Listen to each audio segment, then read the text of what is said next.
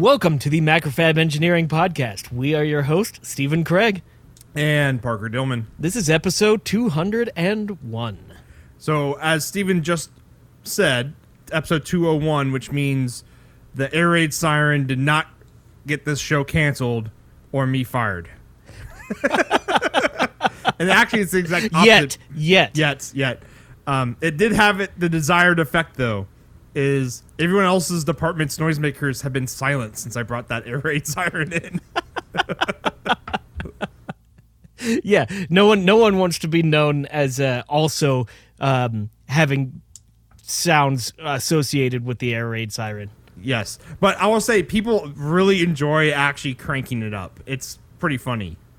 Wait, like were a lot of people doing it? Oh yeah, like probably almost every other person at the fab has cranked it. Because a lot of times the people will just show up and be like, "What is this?" And I'm like, "See that handle? Just hold it and just give it a crank as hard as you can." Because by the time they get going, it's already got momentum spinning up, and so it gets to its full loudness before they realize what they've done.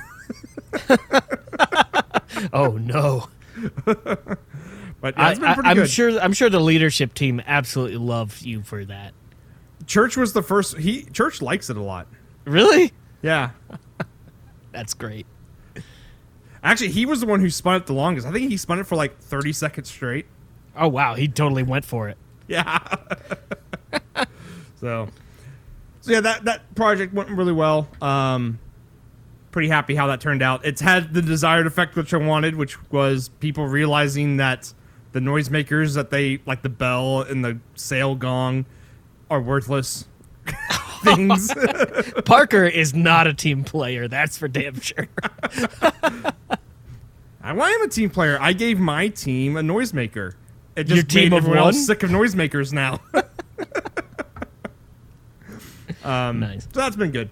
So last week I was talking about the badge power supply thing I was designing.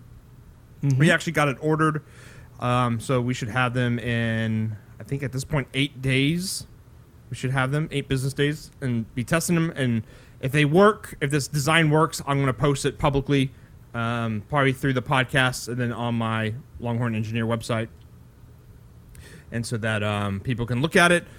And I started working on the lithium battery version of like a badge system. Mm-hmm.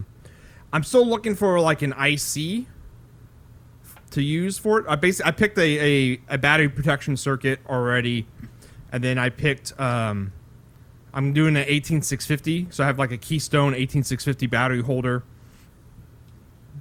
It'll also work with like gel packs, the lithium flat packs. It'll work with those as well. But for testing, it's easier just to use the 18650s. What is your test method? Just turn it on. Does it work? Oh, pull power. See how clean the power is. Like for the other one, yeah, it's going to be, it runs on AAA batteries. Basically let it run down and see if throughout the lifespan of the batteries, if the power fluctuates too much, because it has a switcher that's keeping it at 3.3 volts, making sure that we don't get too much ripple, stuff like that. Something that also might be worth doing is starting it with a heavy load, mm-hmm. and seeing like how well the switcher actually ramps up, dumps into it. Yeah, ramps into a heavy load. We've run into some issues with that with a product at work where we've made a device that has a specific ramp up period, but it ramps up to a decent amount of current. It's not like anything ridiculous.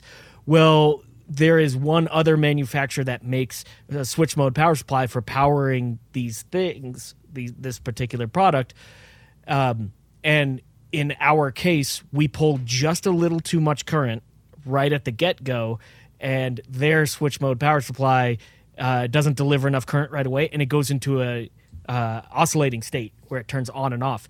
And it's kind of been a thorn in our sides because they don't, the company that manufactures the switch mode power supply is not allowing enough inrush current but a lot of our customers are trying to send RMAs back on this. It's like, this is not necessarily our product's fault in this case. But is it because your customers are using like this other supply as a third party thing? Yeah, it's a third party. We don't supply the power supplies. Like, that's something that is traditionally a third party thing. You buy the product from us and you buy whatever supply you want to go with it. Mm-hmm. And our product works with every supply on the market except for one. And sometimes it does even work with that one. It just all depends on the inrush current. And we've adjusted the firmware to make the inrush current ramp up slowly and things like that. But I don't know, it's a pain in the butt. So. Yeah. So, yeah, we'll test that too, within reason of heavy load, which is like 100. Oh, I guess if you have a shitty add-on, which is 250 milliamps max. Exactly, so you should test for that. Yeah, so probably test it at the max what I have the mux at, which is half an amp. Yeah. Basically, like, can you do a half amp load from the get-go when you turn this thing on, turn this puppy on? Exactly, yeah. Put whatever resistance that is directly on it and just see if you can blast into that. Yep. And I've got a nice load tester that I can do. Oh, that's right. You have the Reload Pro, right? Yeah, I have a Reload Pro, which is right there. Yeah, it is. Look at that. And then I have another one, too, that's for USB applications. Oh, okay. So it can pull 500 milliamps pretty easy. Well, it can pull 5 amps at 20 volts. But it's like, it's USB-C. Like the plugs on it are designed for testing USB stuff. Oh, that's cool. So yeah, lithium battery version. I got to find a actual charging circuit for it now, and I've been looking through TI's catalog because TI makes tons of them, and I'm looking for like one that can handle USB Type C for power delivery, because some of them have like that stuff is built into that front end. So all you have to do is it acts as the charger and the USB front end, which would be kind of cool. To handle it that way. So hopefully next week I have more information about that. Like, I've picked the circuit and have something designed maybe. Yeah. And then on the brewery building, since we are 1 week closer to Christmas now. Hey, Parker's actually making a lot of I've been getting brewery pictures all week long. Yeah. I got all the stainless soldered. So all my brew pots, like the hot liquor tank, which is your heat exchanger for your mash tun, and what you use like heat up water that you need for like cleaning and when we say hot liquor tank, it's literally a pot of hot water. Yes, I don't know why it's called a hot liquor tank, but it is. But the hot part makes sense. The liquor tank does not. Traditionally, the hot water that's used specifically for brewing was called a liquor. Okay, that makes sense. Yep. So I got all those fittings soldered. It is a pain in the nards to solder stainless. Like, well, but you're using it like you're torch brazing basically, right? Yeah, you're torch brazing. Yeah. So like you would solder or braze copper pipes together with lead. This case, it's not lead. You're using silver solder. It's like 3 to 4% silver, if I recall, and then you're using a really aggressive stainless flux. That stuff is super aggressive on that stainless. Like, it will actually oxidize the stainless if you let it sit too long. Correct me if I'm wrong. Are you using the stuff that looks kind of like clay? It's like gray. No, this is like a clear, like a yellowish clear liquid. Oh, okay. I haven't seen that before. And it took a couple times the first time to get the solder right, because you can't apply the torch directly to the joint, because you just basically cook the flux off, and then the flux turns all crusty, and then you just won't get the flow. Like, you will not get any wicking action. So yeah, the trick is basically bolt everything together so it's all the fit's tight. Mm. And then as you heat it up, you heat the area around, like the pot itself, really slowly, and then you just heat the fitting. It's what I found to work the best. Yeah, I've seen that before. So most of the time the pot itself is pretty thin gauge stuff, and the fitting has a ton of mass on it. Yeah. So you cook the bejesus out of the fitting, and then you kind of like wipe around the pot. Yeah, that seems to work the best. It's funny, like on the last fitting, I did a perfect one. Yeah, the very last All one. the other ones are like look like garbage compared to it. That's one of the hardest things though, because you really want that joint to have a good fillet and to like have smoothness all the way around, because you don't want any voids or areas where bacteria can grow. Yeah. Well, I don't really care too much about bacteria in these fittings.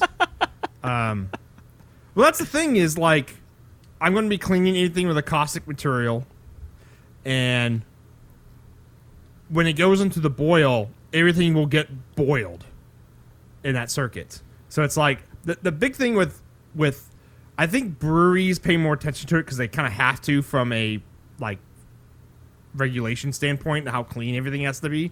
But like, so my brew pot, I didn't know this, is because I cleaned everything with just like Star San, not Star San, PBW. well, there's OxyClean Free, which is almost like PBW. So PBW is like a PBW is powdered brewery wash. It's basically it's TSP but not as aggressive. Yeah, well, it has TSP in it. But it's got a basically OxyClean Free is almost just like it, except it's like 20th the price or something like that. And so I just cleaned everything with that. And so in my brew pot, this is like story a long time ago. In my brew pot, there was a spigot, a pickup in it for the valve, and so that's how you drained out. Well, I never knew you could actually clean that thing. Oh Apparently, gosh! it's just like it just magnetically gets stuck to the inside of the pot. Because I had that really fancy brew pot. Right. It was like a Blickman or something like that. Yeah, really high end pot. Because I thought I had to have a high end brew pot, right? Right. Now it's like the cheapest shit I have with like soldered fittings on. But so it had a really fancy valve and all that stuff, and I was giving it away to one of my friends like a year ago, and I'm like, oh, I should probably clean it so it's nice and clean, so when they put it in their car, it's not all gross and stuff. And so I was cleaning it out, and the inside that the little pickup fell off because I bumped it, and it just came apart from its magnetic held on. I'm like, oh, that's the first time it's ever been undone in like 7 years. And it's it had been some through crust in there. 100 brews or more. Yeah, it had some crust in there. But guess what? I never had an infected beer. Well, yeah, I mean, it's part of the boil, right? If you're boiling the living bejesus out of it. Yeah, so it's like, I still made really good beer, and that was in there. Now, I would clean it now if I knew about that, but I don't think, like, if I had to do this again, I would have just TIG welded those fittings. Yeah. And not worried about sanitary TIG welds or whatever. 'Cause it's a homebrew setup. Right. What's the worst that's going to happen? I think the only thing that is, with stainless steel, you have to have shielding gas on both sides of the stainless. If you're doing like internal pot welds or something like that, because you'll get the sugaring. If you ever see the TIG weld sugaring on they look terrible and they don't actually hold up very well. So, but it's on the inside, so you never see it. I think I would still braise with solder just because it's easier to get it right. I don't know. It was a pain in the butt, and I knew I could probably lay down a bead of weld. Like, I almost busted out my like MIG wire weld with my stainless wheel. And just went to town on that. Because it was annoying the crap out of me. Like, I'm like, this is so much harder than just like the MIG gun and just gluing the shit together. Nice. So, but I did solder them with silver solder. If I would do it again, I would do it I would TIG weld it. So you need to passivate all of your stainless. It's one of the first things you're supposed to do with those pots is put like a pretty hefty Star San. Yeah. You're supposed to like oxidize it.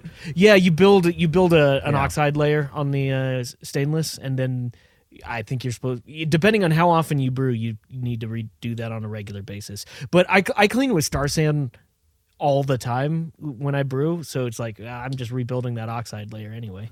Yeah. So I can't remember exactly what it, like you have to put basically you're creating a certain pH level liquid that comes in contact with the surface of the stainless and it creates an oxide layer.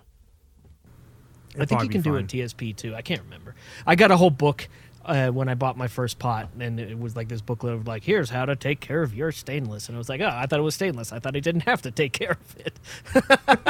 Well, I'll say I never did anything to my previous brewery setup, and it never deteriorated on me. So I made the mistake one time of not cleaning well enough my wort chilling, my 50 plate wort chiller, and I got sticky sugar solution that I just remember you crusted brought it inside. over and it was nasty as shit. Yeah. Well, and clean what it I that ended up day. doing is I went on Amazon and I bought straight lye, and I just filled it with lye and made like a ridiculous solution, and it was smoking, like it was coming out of the ports and stuff, and that thing is super clean now. Yeah, that's actually one thing is how I've set up my plate chiller is because it's actually the first time I've ever had a plate chiller as well. And so what I was going to do with the plate chiller is because I have a recirc pump for the hot liquor tank, and that's always going to go through that plate chiller. And so when you're ready to cool down the wort, which is the cooked beer at this point, before fermentation. And you have to cool that down from like boil temp, so 210 Fahrenheit, 100 Celsius. You have to cool it down to room temp, about 70 degrees Fahrenheit, or what, like 20, what would that, 27? 20, 25? 4 or 5, something like that. Something like that. And so what I'm going to do is I'm going to put ice in the hot liquor tank, ice and water in the hot liquor tank, and that way that circuit is the cold side of the chiller plate. And then on the hot side is the brew pot recirc, and that will just circulate in there. And hopefully there's I probably should calculate how much like heat I had to remove. Well, it's the same specific gravity, so it would just be well, no, because there's a phase change in there too. I have to calculate that. I have to calculate how much ice I would need. Make sure the hot liquor tank is big enough. Because it's a 15-gallon pot, and if you have 5 to 10 gallons of wort, that's I'm not going to do the calculation here. This is how Parker's brain works. Yeah, this is just how my brain works right now. Yeah, in all that I've read, I'm sure there is like a limit to this, but in terms of in homebrewing, there is really not a rate that's too fast for cooling. Like, correct. The answer is go as fast as you possibly can. So yeah, whatever the coldest inlet to your plate chiller is, just do that. Well, yeah, it's. I'm not worried about that. I'm worried about if I fill my hot liquor tank up full of ice and water, and then you melted it'll overflow. And I melt it all away. Am I going to have enough? Basically, am I going to have enough cooling capacity with that hot liquor tank, or am I going to have to add more ice? Basically, you have to drain it and add more ice while I'm cooling down my wort. I realized I just made a mistake. If you melt ice, your water level actually goes down, right? Because the ice expands. So yeah, no, it's not going to overflow. It's just you might not have enough. That's what I'm worried about. You might not have enough coldness left over to cool anymore. Yes. Well, I call that cooling capacity. It sounded a lot more fancier than coldness. Come on, that's left. Coldness is way cooler. Yeah. Isn't it there is no such thing as cold, there's just a lack of heat? Lack of energy, I would say. Lack of energy, yeah. Yeah. For sure.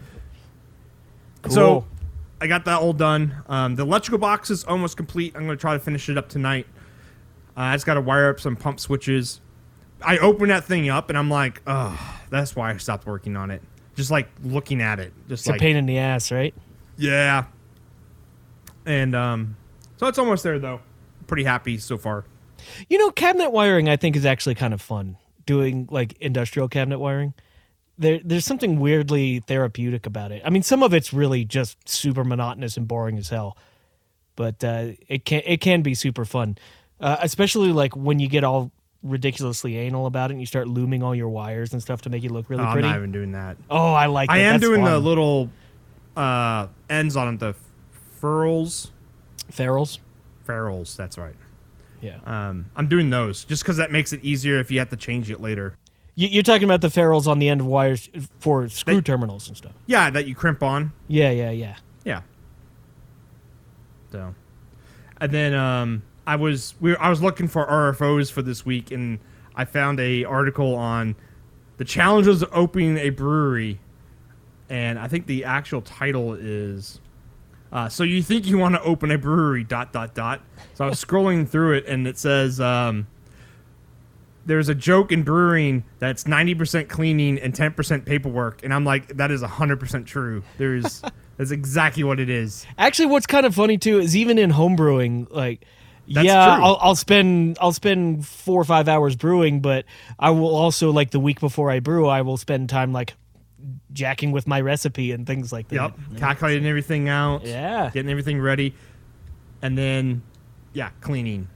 I'm hoping this setup is either going to be an amazing achievement in home brewing technology or completely worthless. So wait, does your electronic cabinet have like a big clean button where you just press that and it like auto cleans everything? No, well, all my valves are manual, Yeah, okay. so that would be cool. It would be really funny to have all these like complex controls that give you like all of these controls over individual things, but then one button that is the master button, and it doesn't say brew, it just says clean. Clean. So we'll have to see how well the cleaning function of this thing works. I'm expecting it to be to take about 30 to 40 minutes to clean instead of several hours. If I can get down to that, I'll be pretty happy. Yeah. So yeah, that's what I've been up to. Nice. Well, hopefully, here's to Parker getting it done before Christmas. We'll see. It's a mad rush. It's going to be tight, right? Yeah, because it's like today. It's like I'm gonna finish up the electrical box and then like make a list of other things I need to order to finish up like electrical stuff, like plugs and stuff. Yeah, I mean you don't even have your tube bender yet, right? That's ordered, but it got shipped on Monday. Oh, nice. Okay, so you'll have it maybe by the weekend. Yeah, I won't have any tubing though. I haven't ordered that yet. I'm still trying to shop around where I can get this.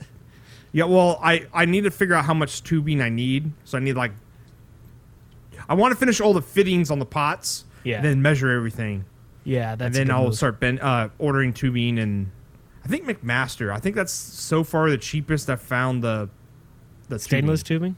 Yeah, because I can get it in like 6-foot sticks there, and it's like $2 ish a foot. Not cheap. No. I can get a roll of stainless really cheap, but I don't want to freaking roll that thing and make it straight. Oh no, that sounds awful. Yeah. Yeah. But they do make tools that straighten tubing. I don't know how well those work though. Sounds like another tool you need to buy. I've already bought a freaking almost $500 tool already. But at least it's going to be useful for other things. You're way in the hole when it comes to this brewing rig. Yes. You can even go farther back. It's like, I bought a welder so I could weld this cart. And that was like 3-4 years ago. Is that why you bought the welder? Or one of the reasons? Actually, yeah. I've done a lot of other projects with it, but not the one I originally bought it for. I still need to build my welding cart for my welder. I bought my welder such that I could build a welding cart for it. And that's usually how it goes, yeah. Yeah. I'm sort of crossing my fingers that maybe over Christmas break I'll have a little bit of time and maybe a little bit of extra cash to slap together a cart for my little cart welder. Yeah, I need to build a proper cart for mine because I've got the Harbor Freight jobby, which is whenever I have to go bring it from like in the garage to outside, there's like a 4-foot step it has to go down. Oh jeez. I don't know how many more trips over that 4-inch gap it can take before it just completely falls apart. Nice. It's just thin sheet metal. Oh yeah, see, I want to make mine out of 1 or 1.5 inch box tubing. Well, that's what I want to do. It's just I bought a $40 cart instead. Yeah. I don't blame you. And it works great. If you just have to wheel it around a flat area, works great. The moment you have to make it go up or down a step, the whole thing like shudders and shakes as it moves. Sounds like a standard fare for Harbor Freight. Though I do have like a larger welder than it's designed for and like a ginormous gas tank on it. So that's the thing about my welder that I would rather do custom on it is because I got a TIG welder that is the aspect ratio of the enclosure. It's very tall and thin, and most of the welding carts you find are more for like the Hobarts and the Vulcans and things like that, or all those other guys where they're way more stubby. And I've seen people put my TIG welder on those carts. I'm like, that just looks like it's gonna fall over. Like you hit a twig on your garage floor and it's all over. Yep. So all custom from here on out. Yes. I mean, hell, you bought a welder so you could do custom stuff like that. Exactly. So I did make my welding table, so that was nice. So what have you been up to, Steven? So I had a thought. I actually had this thought a while ago when we were doing the useless design contest or the useless useless project. The trophy that we created for that included a 7-inch touchscreen for the Raspberry Pi. And we had purchased multiple of these touchscreens, just basically one for me and one for Parker. And the one I had was mainly to get dimensions and to test fit when I was machining the case. But I ended up hanging on to the touchscreen, and I was like, eventually one day I'm going to do something with this. Now, I'm not actually starting a new project here. I'm withholding that. I was like looking at this, and I'm like, what are those other projects that we need to get done? Yeah, no. I'm prefacing this as in this is a project that one day would be really fun. And I think it would be really fun because it might be something that could be fairly simple to do, but it's just an idea that's been floating around. I saw this touchscreen, which is basically it just connects to a Raspberry Pi, and bam, you've got a 7-inch screen. It's sort of the right size for a retro gaming console. Like it just everything seems kind of nice about it, and the biggest thing is it's a flat screen and it's shallow. So think of like a Nintendo Switch. You could do something Nintendo Switch-esque. I mean, it wouldn't be that thin for sure, but that's the first thing that came into my mind. And really, with that idea, I started thinking about it. What if I wasn't, or what if I was to approach making a handheld retro gaming console, but without having any kind of electronic knowledge? Like, what if I was just a machinist and I was like, I can make a case for this, but I want to make a retro gaming console. And so I kind of challenged myself the other day to just see like, okay, how easy would it be to actually make a retro gaming console, assuming I have a mill or a 3D printer available and the enclosure wasn't a difficult thing. What would it take? And it's kind of cool to do that exercise in your head where it's like, okay, I don't get the luxury of designing my own PCB. I have to just buy off-the-shelf stuff. Can you even pull this off? And surprisingly, you can nowadays. And it's kind of cool to see that hobby electronics have come a long ways, especially since when I was younger. Like, hobby electronics meant you got a bag of parts and a breadboard. Or you got like a schematic that just made something that just made an awful buzzing sound, or you wound your own. Hey, that means sales made a sale. Yeah, right. Right, yeah.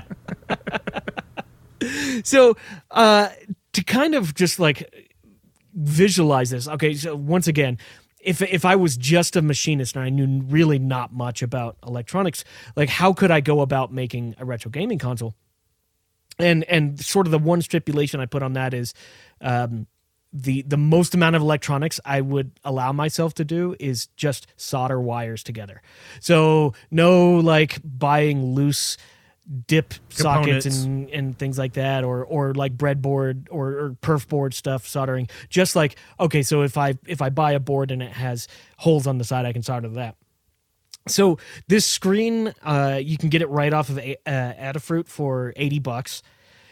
Adafruit has a nice little power board that's called the Power Boost 1000, and it basically interfaces with LiPo flat pack batteries.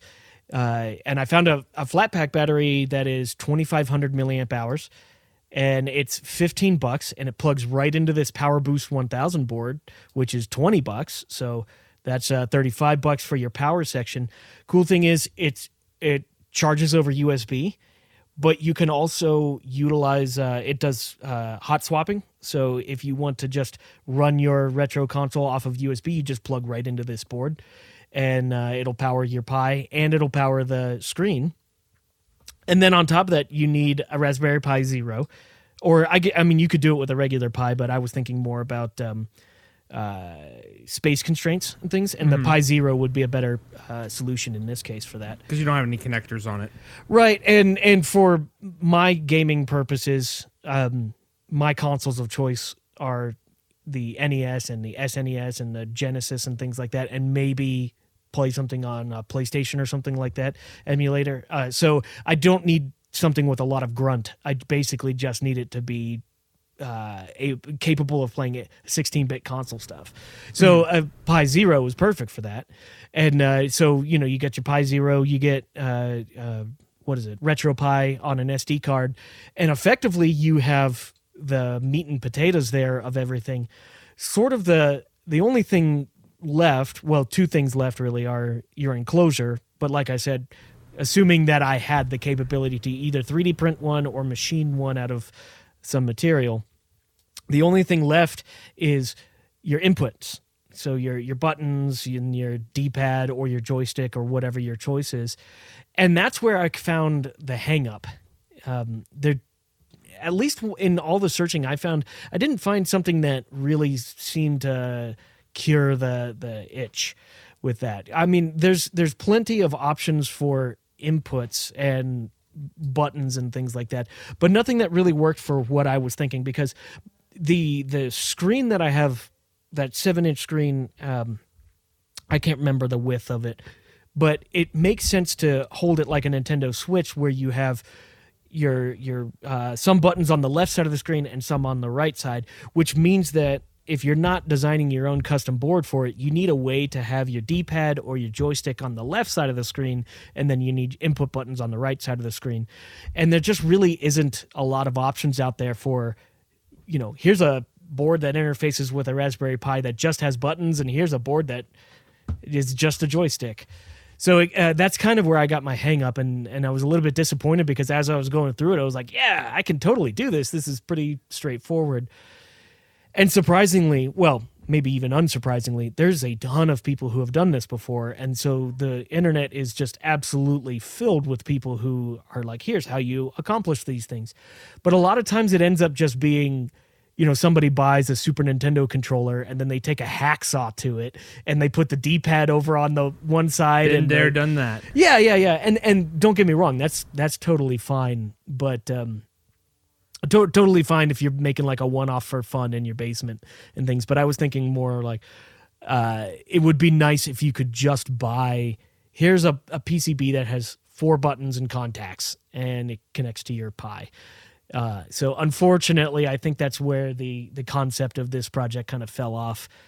I wish that was available. I mean, there's plenty of boards I've found that are just buttons or just a joystick, but they still need to interface with some kind of logic chip, which kind of defeats the purpose of what I was saying earlier. Like the kind of game I was playing is you can't, like, the most electronics you could do is solder or plug things together. So, and regardless, you didn't want to solder chips on boards. Exactly. It still would be a really fun project to do. And after I priced it out, I think for about $150, and that includes an aluminum enclosure, I think for $150 you can make your own custom retro gaming console, which, frankly, how incredible is that you can get like a full-on, like, portable, rechargeable thing And frankly, the most amount of design work you'd have to do is the enclosure. Like everything else is just like plug and play. I don't know. I think that's really fun. I do those kinds of exercises a lot, actually, where I'm like, okay, if I were to do something like this, what would it take, and how easily could I do it? That was a fun one, but I don't feel like going through and chopping up other people's PCBs and then scraping away solder mask and soldering to raw copper. So if I were to do this one, I think what I would do on a custom, I would actually use all those parts that I talked about, but I think I would make a singular custom PCB that kind of surrounds the screen, and it has pads for the D-pad on the left, and it would have multiple pads for your buttons on the right, and maybe start and select and things beneath the screen. And so one board that's basically just button contacts and things like that. But sort of defeats the rule that I put at the beginning where you don't know how to design a PCB. Cool. Yeah, because you could probably buy a cheap controller and then pull off the membranes and the actual switches, the plastic buttons and parts. Yeah, a lot of people do that. And in fact, I even found a place where you could buy new old stock buttons and L&R shoulder buttons and things for a Game Boy Advance, because people do that exactly that. You know, they design those into whatever fun little project they're doing. I've always wanted, because I used to make portable consoles, like hacking up Nintendos and Super Nintendos and Ataris and stuff like that.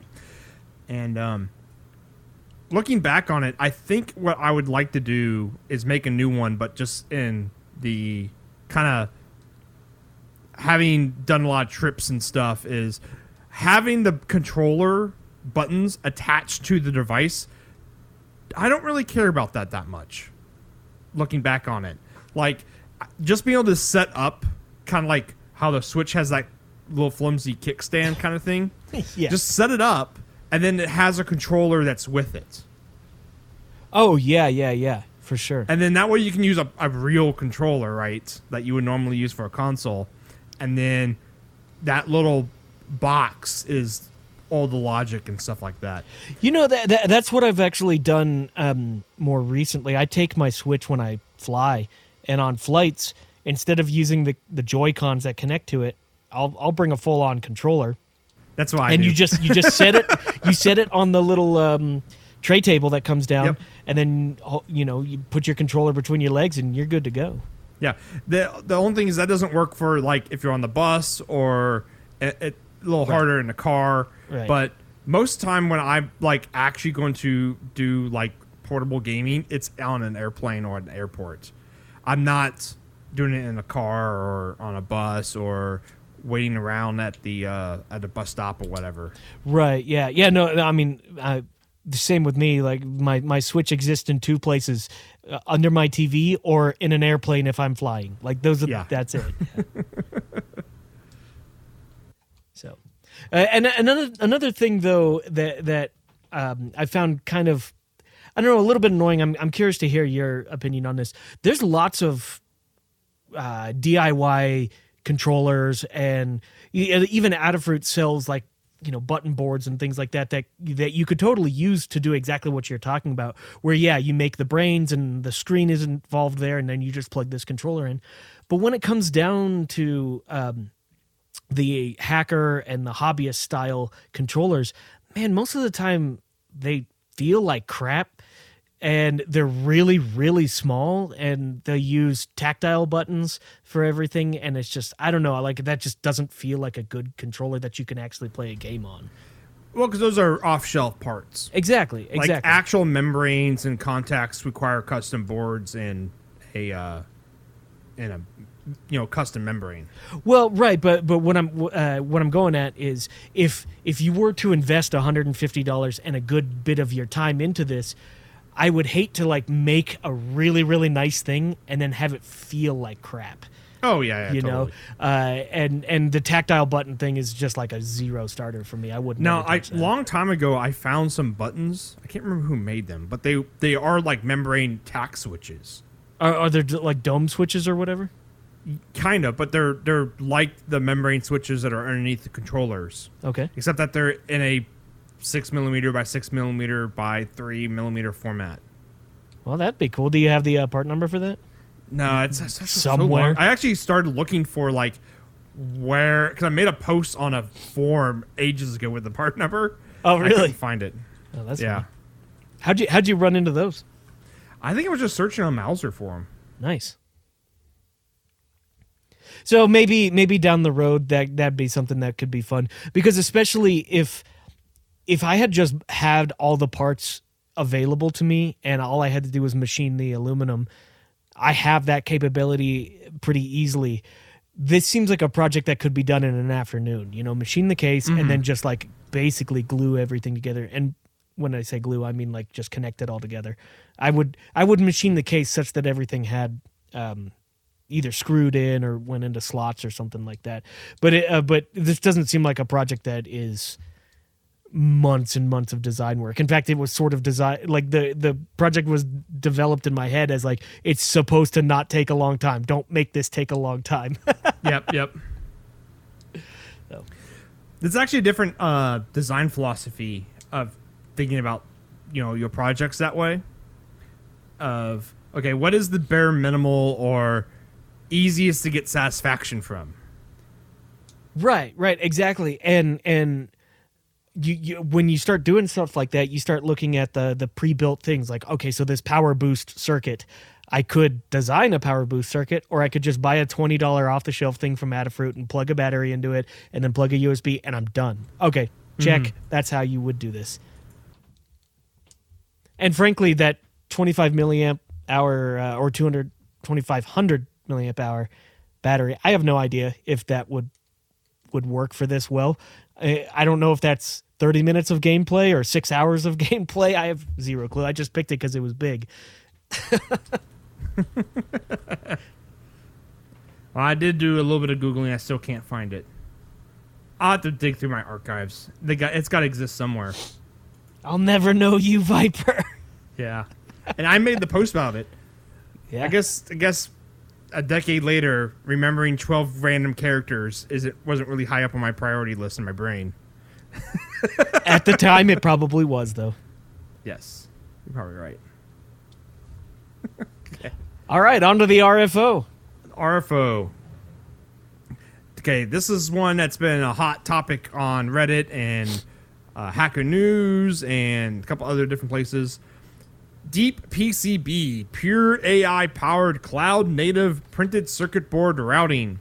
So this is a auto router that uses deep learning to route your board. And so it's got 24-hour turnaround. And that's the thing, though, is that I couldn't think of any boards that I could give this thing that I couldn't route in less than 24 hours. Oh, I've got some boards that would take longer than that. You should send them over to him. Well, I mean, a lot of these boards are client boards. I'm not just going to send random client boards out. I just finished a 6-layer board the other day, or 2 days ago. You have to pay for. I think it only does 2-layer boards right now. Oh, okay, yeah. But really, I was thinking about this, and I think we talked about this a couple podcasts ago, is the hardest part of PCB routing isn't the routing generally. It's part placement. Oh, yeah. If you've done your homework ahead of time and you know your part placement, then the actual routing, the connecting of the dots, goes really, really fast. Mm-hmm. And it's like, how does the AI know that that's a differential pair? Unless you told it? What this is it's just auto routing with more steps, right? Sure. No, frankly, it is. I mean, okay, so yeah, it can hold the title of AI, but I mean, how is that different? Yeah, well, yeah, exactly. Is a series of if loops different from an AI? If I see pizza, I will eat. But it's neural. Yeah, my biggest problem is, like, how do you define differential nets, stuff like that, like stuff that you know as the designer of the board that these things need to be routed this way because of the signals crossing them. I bet you more high-end EDA tools you can put that stuff in. Because I think there are some EDA tools out there that, like Cadence, the ones that we complain about a lot, that you can actually like simulation in it. Oh, like PCB simulation. level simulation, yeah. Yeah. So you would need to know, like, oh, that's going to have a 500 megahertz clock on it or whatever. Right. You know, the one thing about it is, so the website for this is Deep PCB. That's DEEPPCB.ai. And yeah, sure, it's a beta version, but they don't have any pictures of like an actual routed board. So does it just look like auto routing that's just done in 24 hours? I don't know. I would love to see what actually happens here. I'm looking at their FAQ page. What do you know about hardware? That's a question. What do you know about hardware? So what do you know about hardware? We have significant domain expertise in hardware and electronic design automation. Several of our team members have worked many years in companies such as ST Micro, NXP, Dialog, Sagem, etc. We believe it is an exciting time to be working on PCB design automation, and because we have both AI and hardware expertise, we could be well positioned to do so. I don't know, it'd be fun. I would love to put a board in there and just see what comes out. See what comes out. It looks like you need KiCad though. Right, this is only for KiCad, right? Yeah, it's KiCad currently. Oh, there's a launch video. Oh, okay. So in this video, they actually show a lot more depth. Wow, it's an hour long. An hour long video? Yeah, an hour long video about InstaDeep. Okay. Interesting. Well, we'll have to see what happens with it. Cool. Will it take our jobs? Actually, routing shouldn't be a big part of your job. Hey, speak for yourself, man. I don't know if I can click a button and it routes for me, because that's just tedious work at this point. I really enjoy routing. I would rather routing be a majority of my job. The exact opposite. I'd rather do schematic and then do placement and be like, take it from here. I like the puzzle aspect. Like I was saying, I did a 6-layer board the other day that was just... It was fun. I don't get to do those super often, so being able to like reconfigure my mind to think about it in 6 layers is... I like that. I think from a engineering perspective, it's not a very useful use of an engineer's time. Routing a board? Yeah. Huh. Okay. In my opinion, routing a board is just as important as the schematic side of things in terms of getting the end result that you want. Sure. That's why I say placement, and then after placement, it's like, shoot, most of my designs, like my placement is that good, and AutoRouter could probably just barf it out perfect. Oh, that's great.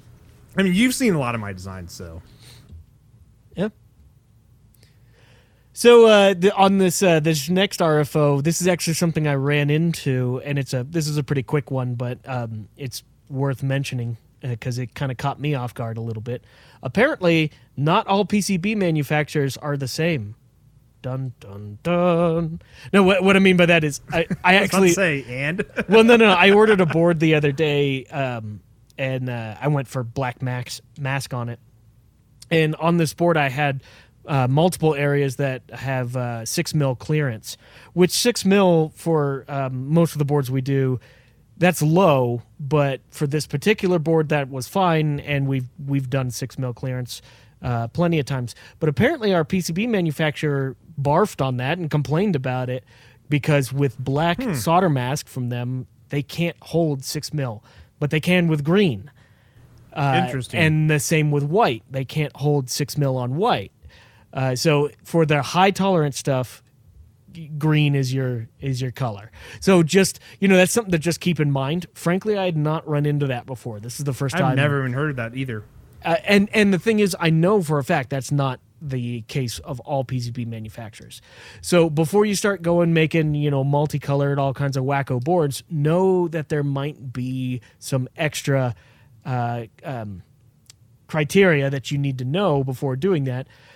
And it never hurts to ask your PCB manufacturer. Yep. Or just find another PCB manufacturer because there's like 8 zillion of them out there. Right. But I mean, if you already have an established... if you have established contact, sure. Yeah. Right. And a relationship and pricing and things like that. But frankly, I didn't know that. And I would have probably changed things around. So what do you have to do?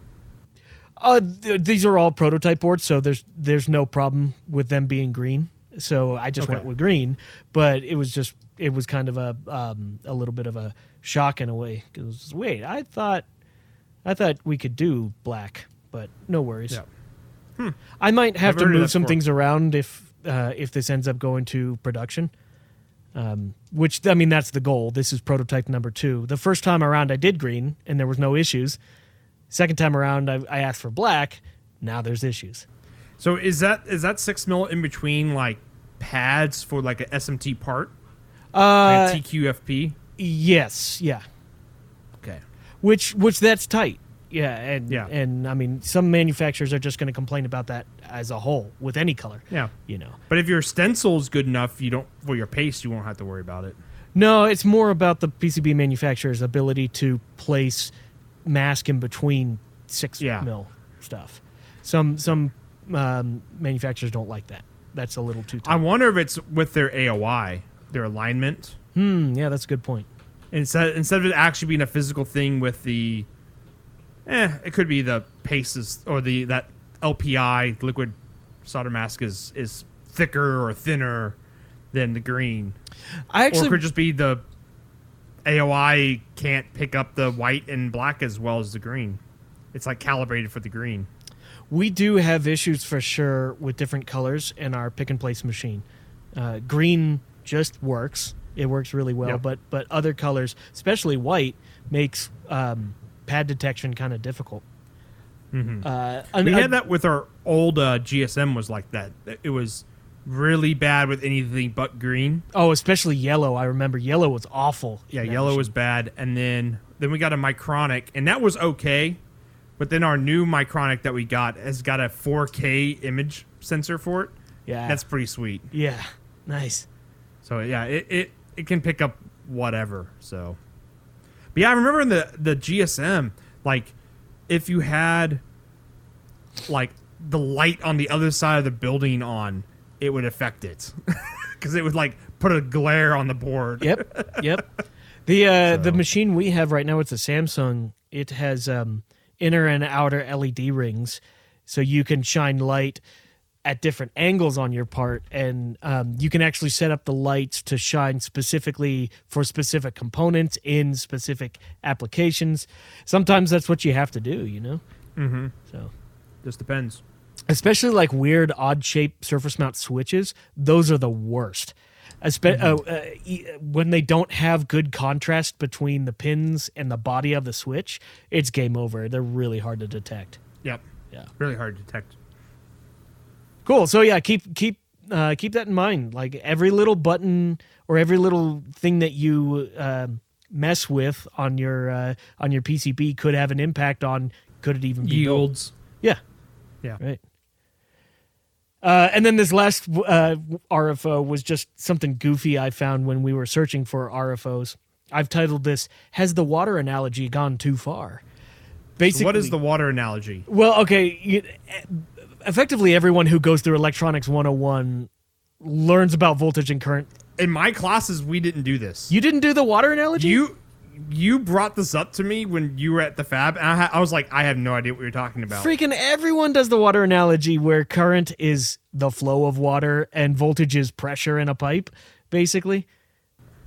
No, it doesn't ring a bell. UT didn't do that? Oh, UT's we didn't weird. Do it. So I found this one, this website. I don't even remember where I found it.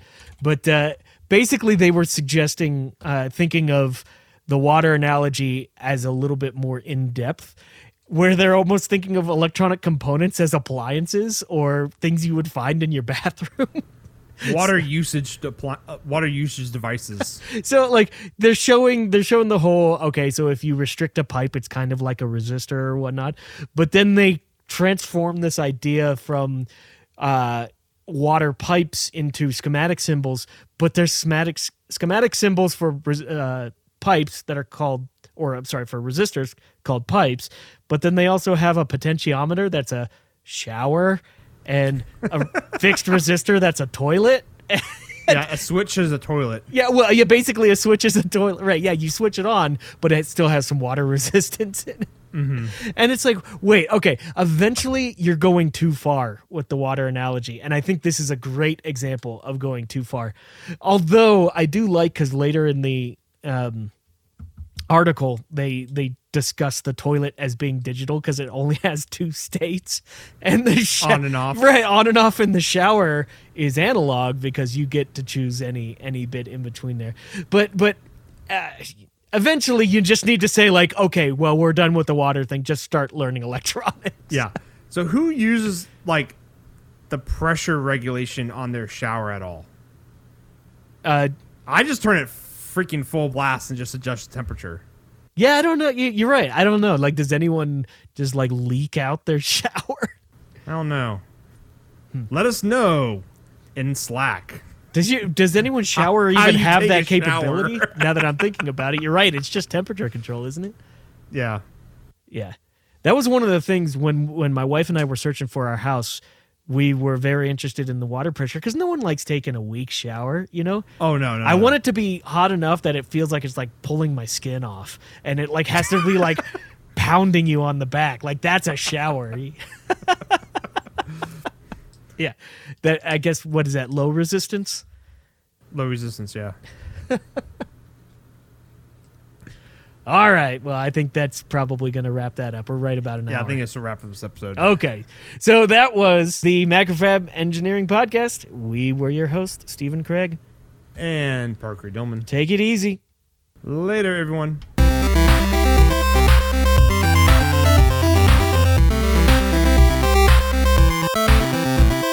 Thank you, yes, you, our listener, for downloading our show. If you have a cool idea, project, or topic, let Steven know. Tweet us at MacFab or at Longhorn Engineer or at Analog ENG, or email us at podcast@macfab.com.